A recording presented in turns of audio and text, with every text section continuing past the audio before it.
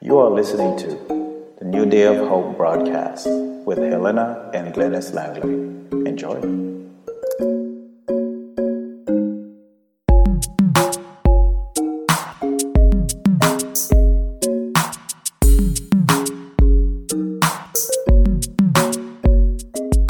Well, praise the Lord, praise the Lord.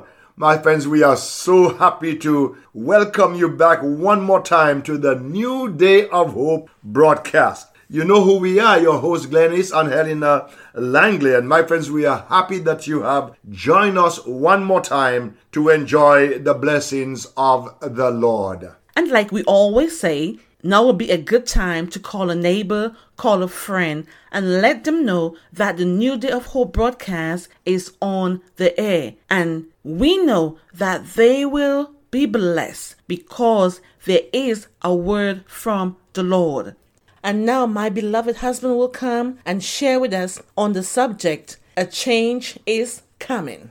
Amen, and glory be to our God. A change is coming. So today I want to take you to 1 Corinthians chapter 15. That's the 15th chapter of the first letter of Paul to the Corinthians, chapter 15. And I'd like to read verses 51 and 52. Trust you have your Bibles open and you are following along with us. It says, "Behold, I show you a mystery. We shall not all sleep, but we shall all be changed. In a moment, in the twinkling of an eye, at the last trump. For the trumpet shall sound, and the dead shall be raised incorruptible, and we shall be changed." Change is coming. My friends, we are certainly living in a changing world. Whether you are aware of it or not, whether you realize it or not, this is a true fact that we are living in a changing world. There is only one human thing certain in this old world that is ours, and that is the fact of change. We do not know what changes are coming, but we are sure, my friends, that changes will come. For example, places change. That field where we used to run and play and grow stuff now becomes a places of lovely homes and stores and all of that good stuff. Many of our cities and our towns that were almost dead and gone a few years ago are now booming with businesses. People change. The guy that you were good friends with when you were growing up, years later you look and they almost can't even recognize you because they change. That's one way of changing. Some people change because of the blessings that the Lord has bestowed upon them. They used to be poor, now they have a little more, and they think that you are not in their class. They are no longer your friend. They say they cannot associate with you just because of that. And that is a bad thing. Even in religion, we see that kind of change. Fellow preachers who used to be good friends of yours, and now they have a few more members and they think, well, you are not in that same level with them. So they change. Money change people. Illnesses may change a strong and vigorous person and bring them to nothing. Customs change also. Once we rode on donkeys to go to the city, or we walked to go to the city many years ago. But today we almost want to fly from this neighbor to the next neighbor. That's how we want to do it. We want to have fast cars and expensive cars because time has changed. Today we have a cable TV, we have radios, we have televisions, we have telephones. Yes, customs are changing every blessed day. Yes, the world is full of changes. Natural changes are going on all around us. But today, my friends, I want to tell you of some spiritual changes. We want to talk about some spiritual changes. Number one, there is the change created by the new birth. I said that there is the change that is created by the new birth. In 2 Corinthians 5:17, the Bible says, "Therefore, if any man be in Christ," and I want you to notice carefully, it did not say that if any man be in religion. Nor did it say that if any man be in church, because it's not everybody who is in religion or in church is in Christ. So therefore, if any man be in Christ, he is a new creature. The scripture says all things are passed away. Behold, all things are become new. When Jesus was here, he touched people and he changed them. The blind received their sight.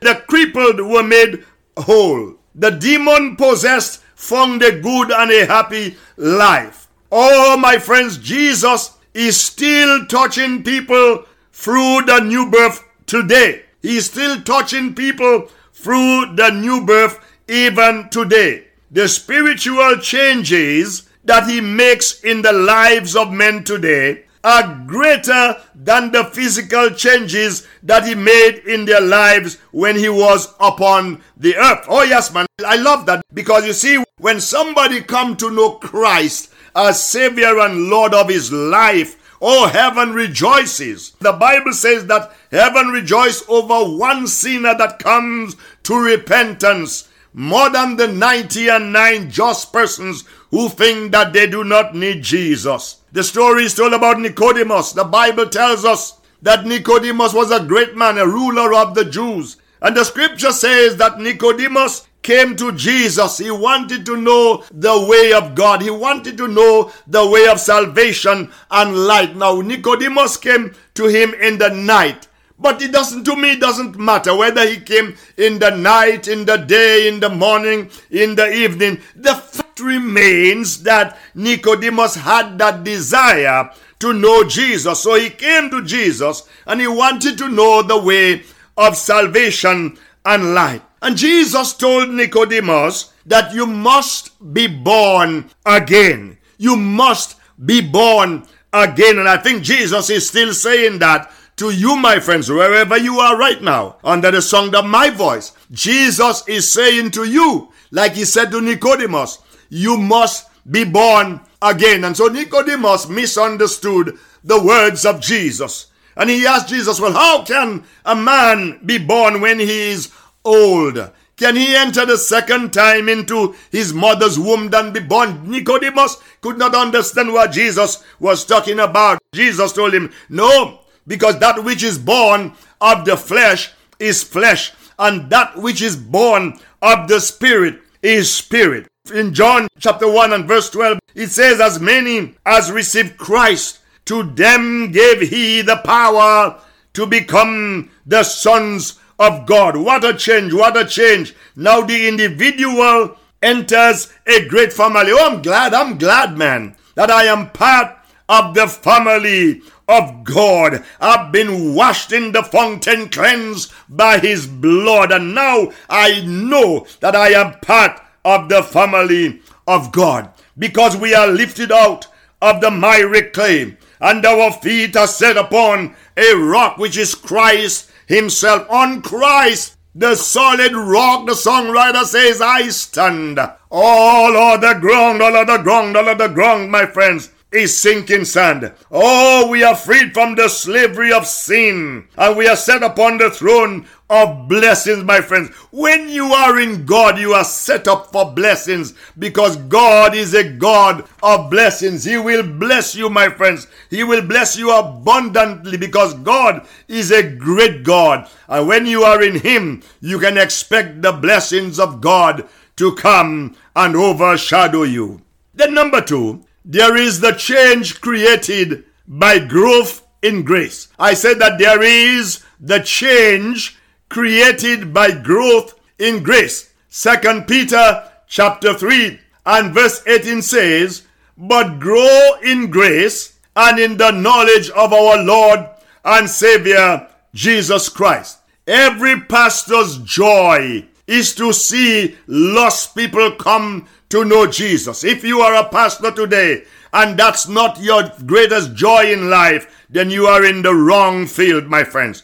Because every pastor's joy is to see the lost come to know Jesus as Savior and Lord of his life. His second greatest joy is to see souls growing in grace. And that should be our joy also. Not only the pastors, but every one of us, because that's what Jesus left us here to do, is to go into the highways and to go into the byways and to bring men to him, bring men to the saving knowledge of Jesus Christ. He says, go ye into all the world and preach the gospel to every creature.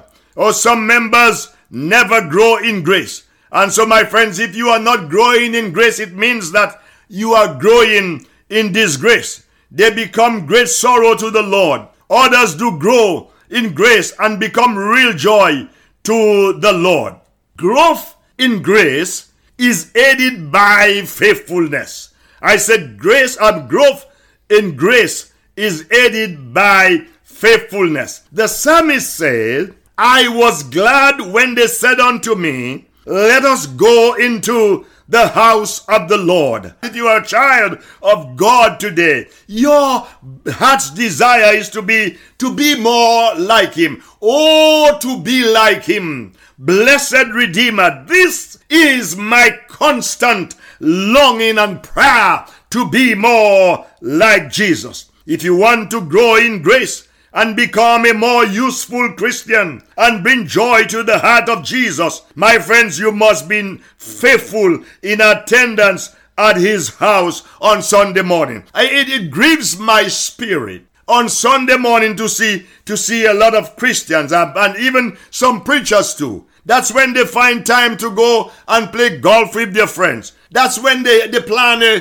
fishing trip. They hurry the service because there is a game that they want to go to and they want to get a good seat. So they hurry on the service. If we want to be like the Master, we must be faithful in attendance at his house. Growth in grace is also aided by Bible reading and prayer. If you are not praying, my friends, then I am here to tell you, you are straying. If you are not reading the Word of God, then you are starving your soul, because the Word of God is food for the soul. The Word of God is the living bread that we must feast on every day, every moment of our time.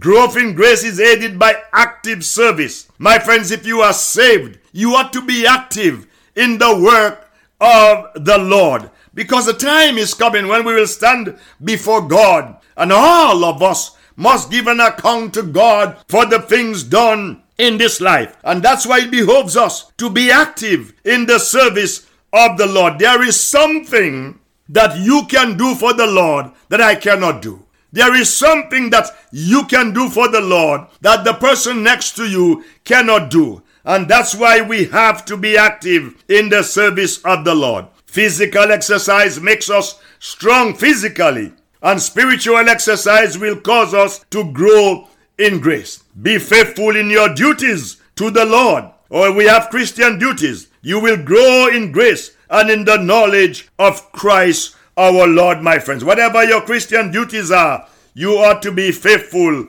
in performing that duty for the Lord.